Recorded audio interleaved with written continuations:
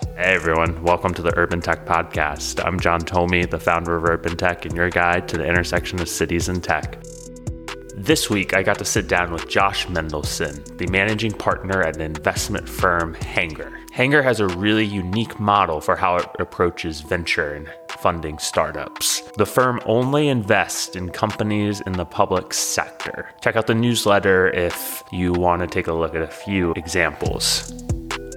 I really enjoyed this conversation with Josh, not only because he's been around government at all levels. He's worked at the federal, local, and interacted and worked with state governments. He's a Silicon Valley veteran. He was an early policy person at Google around the IPO when he first started his career. So he's really seen the tech policy space from all different sides. He's also cool, and you're going to learn a lot. One quick ask before we get to the conversation. Like any good podcast, as we scale, I need your help to help optimize the podcast algo so people can find us on the platforms. Please leave us 5-star or 4-star reviews and tell everyone why you love the Urban Tech Podcast. And also feel free to shoot me a note at john@urbantechnews.net because I'm looking for feedback from all of you on what types of conversations and where we can go with the podcast, newsletter, and Urban Tech as we continue to build this product out for you. Thanks, and I hope you enjoy the conversation.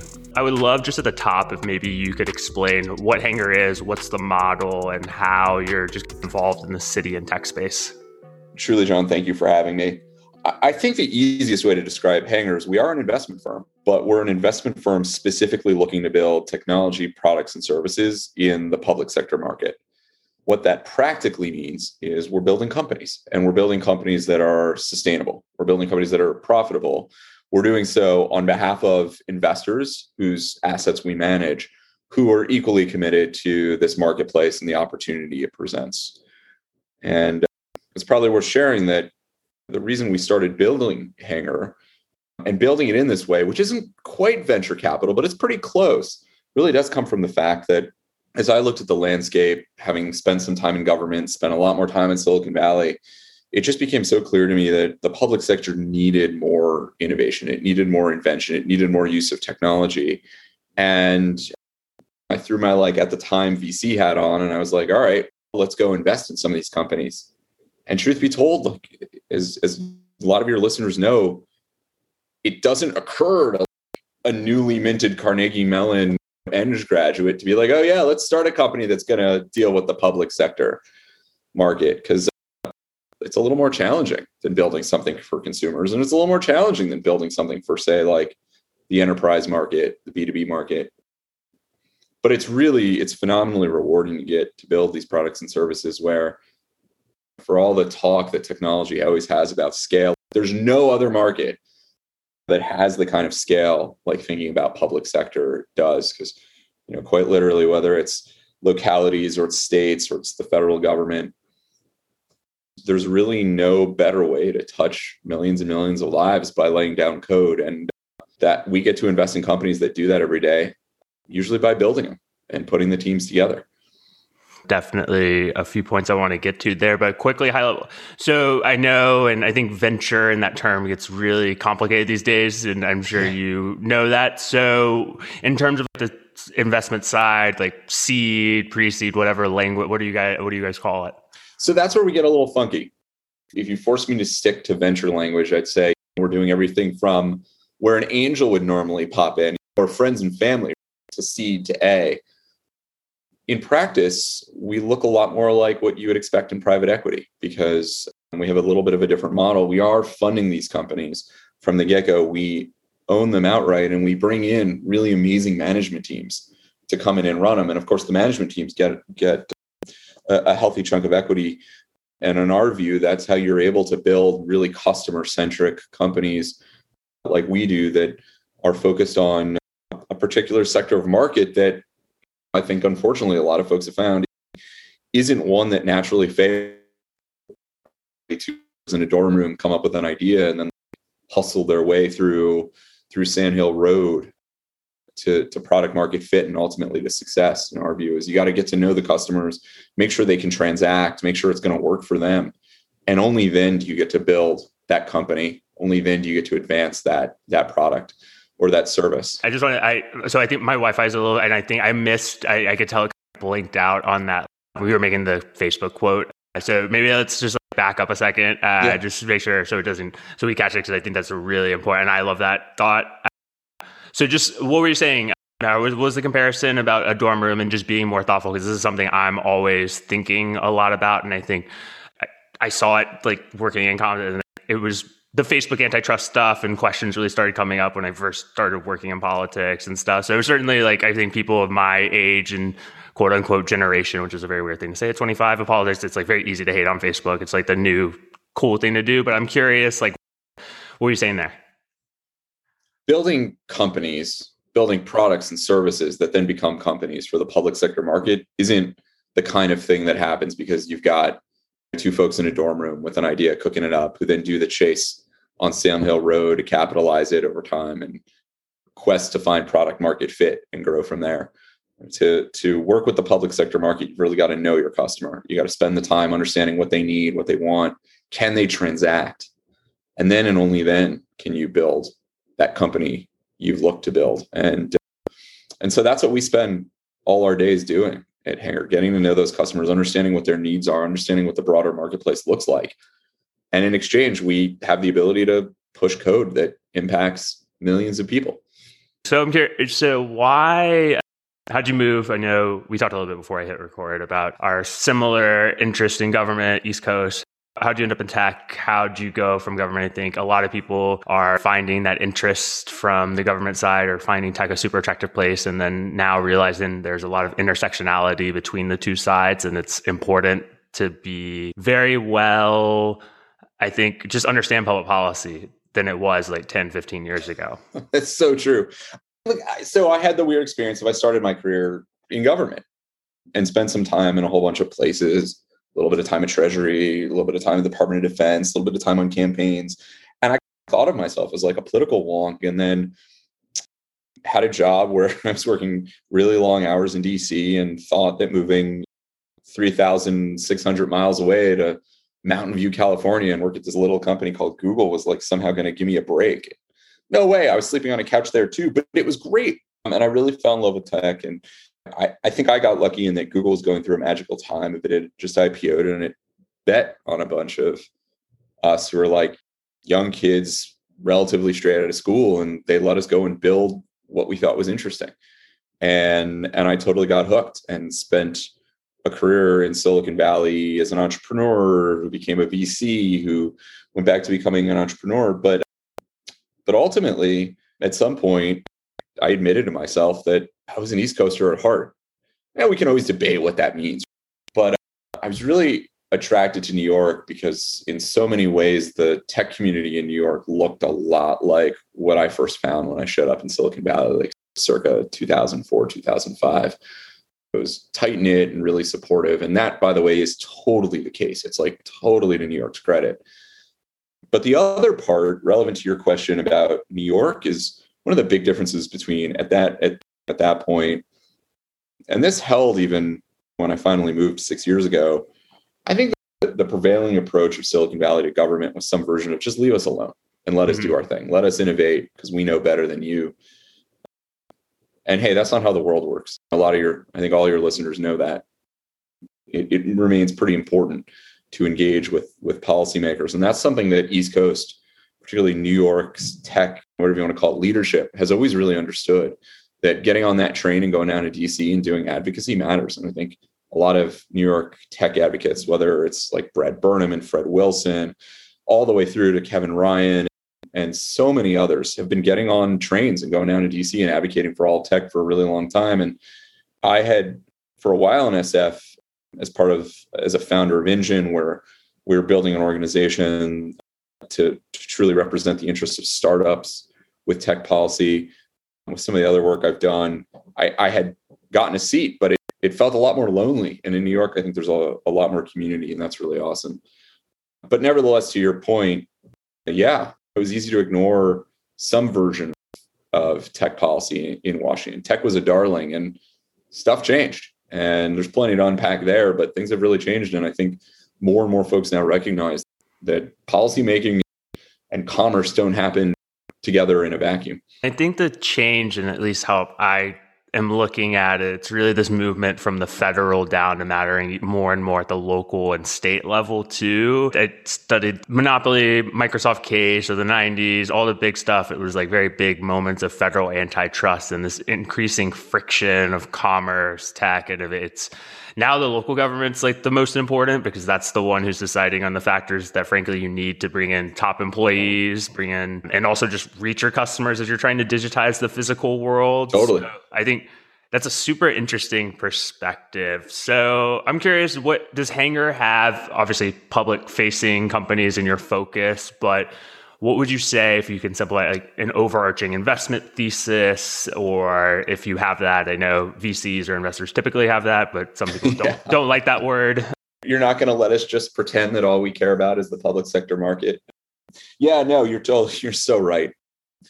I would say if you look across our entire portfolio and if you look at stuff that excites us right now, with truly not a single exception, every one of these companies is taking the power of data and commoditized computational power and putting them to work in service of our customers. And it is not uncommon to be spending time in a Hanger meeting and you might as well play buzzword bingo with like TensorFlow. And is this on GCP or AWS? Questions like that. Those are pretty powerful to us. And in part, they're powerful not just because these are techniques and tactics and approaches that build really good product and insight writ large across all industry. But for our sector, for that public sector, which we fairly carefully define as not just building things for government, but building things in marketplaces where just to get market entry, you need to be working with government, whether that's healthcare or that's public health officials in their COVID response. They are just now coming open to being okay using the cloud. And I put that in air quotes. But it maybe the last major sector in the American economy to get okay with that. But here they are. And that's really powerful. And we spend a lot of time with our customers trying to help them understand what's possible as a result of moving to cloud environments and taking advantage of all the data they have. And Lord knows there's no industry better at data than government. Heck, just you think of the National Weather Service, and they used to keep meteorological records hundreds and hundreds of years ago. And that was one of the most authoritative sources of data you had at all. Never mind all that they have now.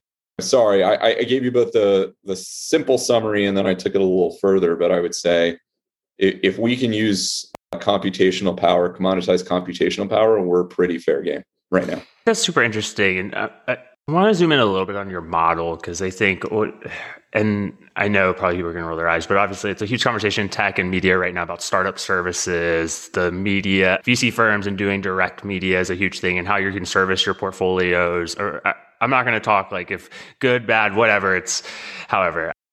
But I'm just curious how you're thinking about like the services you provide the startups, obviously from the policy perspective. Because I truly think when you think about services for proposal, that's something as you enter markets, that's truly the type of value that if you're trying to build scalable services to help, like startups truly need that. I've been around startups. No one typically of the first 5 to 10, unless they come from the government background, is starting to ask the policy questions. But as you're digitizing physical things, you should be, at least I think so, but that's my own personal taste.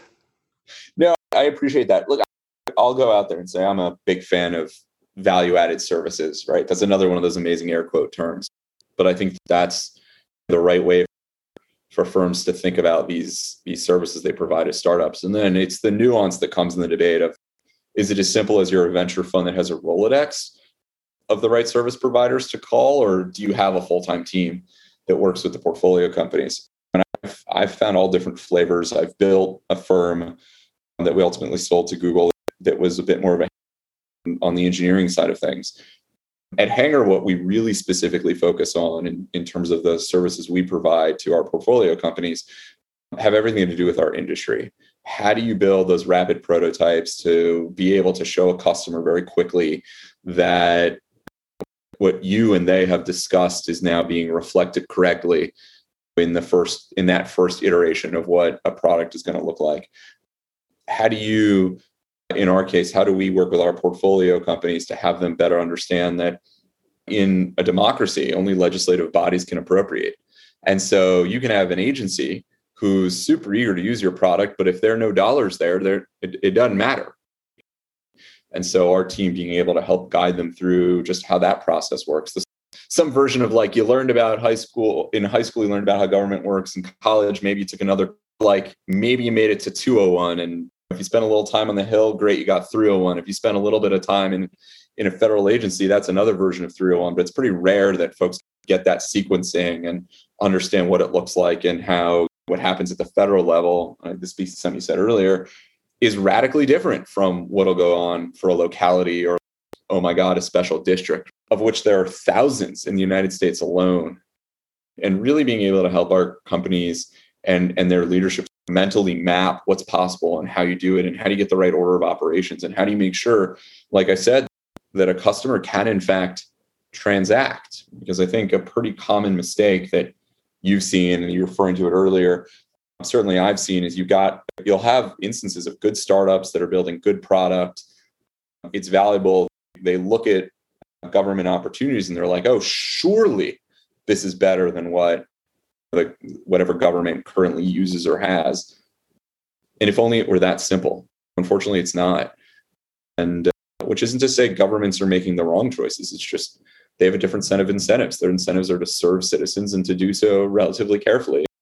And so one of our big jobs is to help our companies correctly understand the challenges, navigate the risks, and know what they're going into with their customers, eyes wide open. And for us, that's how we produce some significant value add for the ecosystem.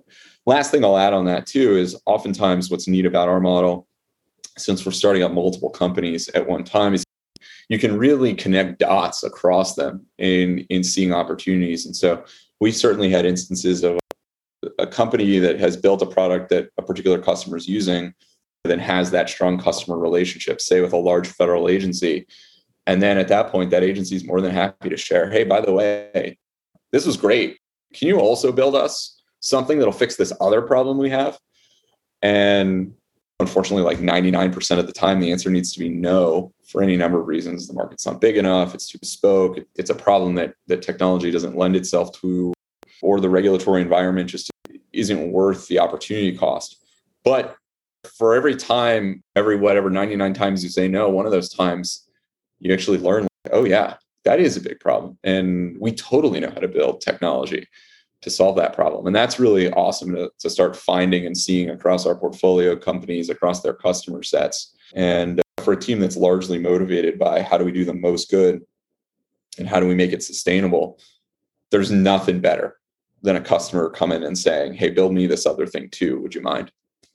Your point on the different levels of government, kind of the class connection on that, the courses that really resonated with me, because I think, I didn't spend too much time in politics, so I saw the different levels, and there's so many different incentives and constraints, and like politics, everyone has an opinion about politics, whether they actually know what's going on or not. It's just one of those things. And I'm sure you get that as you've worked in government and like probably have had to talk to your family about explaining what you're doing, and probably have not always had to at least I have had to have discussions with people who don't necessarily agree with me explaining, and people are just going to have opinions about it. But it's so true. But I will say to that point, John, that the coolest thing about when you're building tech for these audiences, that there's nothing that in as freaking insane as things have become in the political narrative as of late. The one thing that seems to still unite folks, regardless of their perspective, is, hey, we have something that's going to fix your problem. And they're like, oh, tell me more. And I will say that unless they're just evil, there's no elected official who's ever said, oh yeah, I don't want you to go make it more effective for me to provide services to my constituents. But I guess, and you've cued into this a couple of times and it prompted me, like, you bet, you're totally right. You intuited, like, at the city level with localities, the more local you get, the more, just the easier these discussions become, because the manifest results you can produce that help people ends up just overcoming whatever partisan dispute, whatever community dispute, whatever somebody won, somebody lost type dichotomy might be at play. When they can go and be like, oh yeah, that it made our local health system so much more effective, which saved money by getting people healthier. Like it brings down barriers like you can't imagine. And that's super motivating at a time where, there's a ton of division in the country, at a time where tech itself can be divisive. There's some grand irony of reminding us exactly what technology is, that it's not like big internet platforms when you can use technology to help communities. I love that. And I'm glad you kind of did. That was awesome. And I completely agree. So I'm curious, when you're talking to the companies and the sectors, like what types of questions are they coming to you and asking? Because I think, if they recognize the problem or the opportunity to work with governments and the public, what type, are they more technical questions? Like, how do we talk to a mayor's office? I'm just curious, what are the questions that come up? And I'm sure they vary by sector size, but what do they come to you for? So for our portfolio companies, we work so closely with them. It's really the tactical. It's, hey, we've had really good success building X, Y, and then expand it to Z. And can you just help us think through what the implications are of Z? And for us, for a normal VC, you've got your normal matrix of here are the capital considerations and here are the opportunity cost considerations, whatever else. And you're throwing all the normal dimensions on. We add this other one, which is, and what does the regulatory landscape look like? So that's what that looks like. But what I will say, maybe, which lands your question more specifically, is probably less about our portfolio companies and more, since we do what we do, we're fortunate enough to have just all sorts of startups, friends, companies come to us and ask questions. And I'm a really big fan of, answer what questions you can and pay it forward. Certainly, so many people have answered my questions over my career, and I really enjoy it. And it's always interesting to me to see companies trying to understand the regulatory landscape where they often have a frame of one thing, which I alluded to, which is surely since we have the better product and service, government should want to transact with us. And it's often not that simple. I think that's one thing I see a lot of, where there's just like a little bit of nuance missing on why it can't be that simple. Oftentimes, though, they're thinking about policy debates and trying to figure out what role they can play and what that looks like. And I think companies often don't realize that you don't have to be a Google, a Facebook, a Twitter to gain the attention of officials, whether at the state level or the federal level. In fact, in my experience, even at the federal level, there's always this preference to be interacting with a startup executive who's got an interesting story to tell and a particular point of view. And so I love through my work with Engine to have had over these last many years the opportunity to constantly introduce startups to elected officials. And that's one way to overcome whatever the concerns are about Google or Facebook or whomever else. They're easy to pick on, and just make it about the brass tacks of what is the startup trying to do? How are they trying to do it? And in what way does regulation make it possible or threaten or keep the startup from doing the good work that it wants to be doing? And that part's super exciting. And it's hard. If you're a smaller company, you're probably good at, as a leadership team, is laying down code and operating your business. And that is what you should be good at.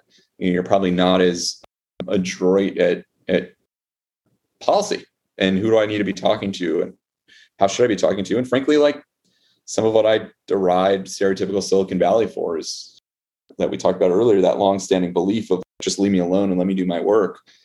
But we live in a society that's really important, and you do have to engage. And I really tip my hat to every one of those startup founders who takes the time anyway to get involved in policy discussions, those that impact their company and those that don't. And I've just always enjoyed answering their questions and helping them understand what they can do to make a difference. And I think on some level too, educating them that their voice is powerful, that them speaking out on an immigration debate or patent reform or a bunch of these things that feel abstract if you're just a startup founder where like you think you just have to go with the flow? Like, no chance. It doesn't work that way. And you can have a really big impact, right? So my joke is always, you can either have a lawyer write a memo and tell you what some interpretation is of the law as it stands, or you can work to change the law. And if you're really an entrepreneur, I think your natural inclination is, yeah, forget the memo. Let's go get the right thing done, which, has this odd consequence of, shocker, now you're an engaged citizen. Is there anything any better? Yeah, no. And I feel like this isn't a hot take to say, but obviously you're talking about policy debate, but obviously I think there's been a big shift over the last week. The new administration, it seems like there's a lot of reinvigorated policy debate in Washington and a lot more productive regulatory, just a lot more productive government, frankly, in place. So I'm curious, how are you looking at the new administration and how it can help innovation and what it can do and play a role to kickstart innovation at such a challenging time for the country, obviously coming out of the crisis? And I think the Biden administration is going to be looking how to help innovation, and tech has a more connected role to government no matter what. But I'd love to hear just a little bit more specifically on that, how you're thinking about it and how maybe you're trying to talk to startups and help them understand maybe how this is a opportunity for them to really get more done, because maybe you just weren't able to do and have and participate in the debate quite in the same way as you were 4 years ago. Yeah, I think really with any administration shift, there's a renewed opportunity for innovators generally to engage with their new government and help that government, as it puts its staff in place, understand, where the marketplace stands and what's possible and what ought to be possible.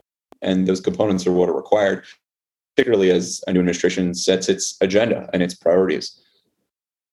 When I get asked this question, it's really hard for me, and maybe this is like a little bit of my odd set of experiences kicking in, to not say there's nothing better for new companies getting built and entrepreneurs feeling like they can take the leap and start something new or try something radical than a stable economic environment. That's just so important. And as the Biden team goes about thinking through COVID response and how to produce increased levels of resiliency. And I should say on that too, like that's all about governors as well and mayors, right? It's all about how do you bring that resiliency to bear as fast as possible? How do you get folks vaccinated? How do you stabilize our system and get us on track to the new normal that then allows entrepreneurs to go and make the leap and be like, I can help. I want to do A, B, and C. And so then I think it really comes down to then how do those officials keep an open mind? One of the things that I find most exciting is this bizarre silver lining on the tragedy that is COVID, in that it brought down some walls around, really artificial walls, or walls that were born by history but no longer had quite the same relevance around regulatory policy for health data and what that looked like and how you process that data and how systems have data available to them to make more informed decisions for patients, more personal decisions for patients, frankly. And that kind of innovation is really powerful and really important and needs to happen. And so I think what the Biden team sees is that they've got a lot of windows. And frankly, I think the toughest challenge for them is how to make sure they're focusing on the right handful of things where they can have biggest, fastest impact, because otherwise they can risk boiling the oceans. Yeah. You can lose momentum pretty fast, and you lose immediacy, which is when you have an agenda, and I'm sure politics that immediacy can sometimes carry the day. But what, like, maybe, and I don't know, is there anything like specific levers or policy levers that you think, like, in terms of, is it like more funding for education and like just more specific, maybe tactile things that you're thinking about and maybe looking to do? I know these policy conversations about how the government can spur innovation are not new, and people have well-informed opinions. So I'm just curious if there's anything like Do you think they need to be creating tax credits to incentivize remote work hubs and the rise of new tech hubs like Miami? Do they need to be fixing infrastructure to allow actual cars and people to get around cities better? But like, what are maybe one or two like specific things that the Biden administration can do like in the quick near term that would maybe have a big impact? Oh man, John, I'm so boring on this one. I really do believe it's like creating a more stable and resilient. Hey, that's boring. I worked in the government, so boring and like stable is all. I think stable government's a good thing for everyone. It just happens to be true. And because like, here's the thing, I always found with government, like, they're not good at trying to predict the next innovation that's going to come. So at some point, don't try. That's not your job as a policymaker either. Your role as a policymaker is to, understand how to maximize resource for the people that you represent and make the universe of great things available to them, or at least that's the American way of thinking. And so you totally hit on a couple of things that sure are vitally important. For me, one of the ones that always will come to mind is broadband access.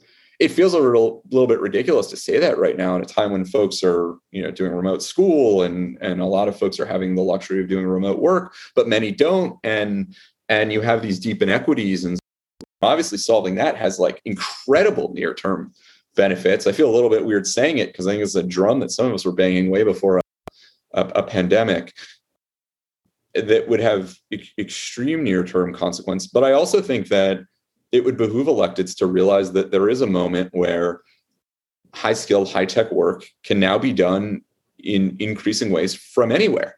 And so to the extent that there were some who thought that this was something that was uniquely Silicon Valley and like maybe New York or Boston, maybe, right? It's not. And you find successful tech companies that have grown up everywhere. And that's really a condition that will only grow and should be embraced. And so it starts, I hope, a near-term trend toward reminding us that high-tech, high-growth startup activity is, in this case, an American activity that isn't bound by geography. And I think that's really deeply exciting and something that's on the cusp. And as much as John, from your experiences, sometimes it's about new policies, and sometimes it's also about not messing with policies that exist. Like a lightning rod right now is around CDA 230, and it became this like insane hot topic. And just about every policy proposal I've ever seen coming out of DC right now to how to handle some of the challenges in 230. For the listeners, can you just go, I know some people know 230. Yeah. It gets, I feel like some people might have zero idea on that. Please, if you have zero idea about 230, consider yourself lucky, but then maybe go read the Wikipedia article. Yeah, no, basically what I would say about CDA 230 is it is the federal guidance that has allowed user-generated content to proliferate on the internet. And reason being, it's a provision that large companies will cite where it's quite clear they are not responsible for proactively monitoring, editing, moderating the content that appears on their platforms. And for me, with 230, it's gotten a lot of political hate. What does it mean for Twitter? What does it mean for misinformation on Facebook? Yeah. It's used by both sides, I think, a lot. At least I see it. It's used by both sides for opportunity. 100%. You can make the argument on both. You can use it to make the opportunity. You can make the argument on both sides. It's good, bad. It's really like just complicated. That's exactly right. And the challenge, though, when you look at the proposals, you don't really have to have a point of view to read the proposals and be like, oh yeah, all this does is make it so that the really big platforms forever have a monopoly, and no startup can really enter a marketplace without an extraordinary set of resources. And that's just the latest in a line of where sometimes policies risk overreaching and having unintended consequences. And the unintended consequences are consequences borne by frankly, entrepreneurs and small businesses that haven't even been born yet. Yeah, I know you're a busy guy and I don't want to take up too much of your time. So I'm just curious, where can people check out your work? I know probably Hanger has a website and like portfolio, like where can people stay up? I know I'm going to probably be looking at what your thoughts are on policy. You've helped me understand at least. I know what Section 230 is. I've had to write talking points about it before. I'm sorry. But I certainly understand at least the context and why it's important from that explanation a lot more now. And I'm probably going to be quoting it in whenever I use it in an article one day. So thank you for that. Pleasure's mine. I think I should probably be apologizing. But no, so by all means, the easiest way, Hanger's website is hanger.is, kind of like Hanger is. Check us out. We've got a blog, and you can also follow us on Twitter. Follow me on Twitter at Josh Mendelson. I'm more of a retweeter than a tweeter, but I'll work on that, particularly as these debates get lively again. But seriously, I think for everyone out there that's working at that intersection of tech and policy and tech and government, I think there's really nothing better you can be doing with your time right now. Our country needs you. Our cities need you. And tech is all about how to make a limited set of resources go as far as completely possible. And heck, if that's not what we're trying to do right now in the environment we find ourselves in this pandemic, I don't know what is. So thanks for having me. And yeah, Josh, thank you so much. This is awesome. I want it. We'll figure out a time and what I can bring you back on to make sense. I think everyone will get a lot of insights from this and want to hear your thoughts on something else. So thank you and talk to you soon. Thanks, John. One final ask before I go. Please continue to share the Urban Tech newsletter and podcast with friends, family, and colleagues. Anyone who could benefit from learning about how tech is changing our cities more and more every day. Thanks, and I'll talk to you soon.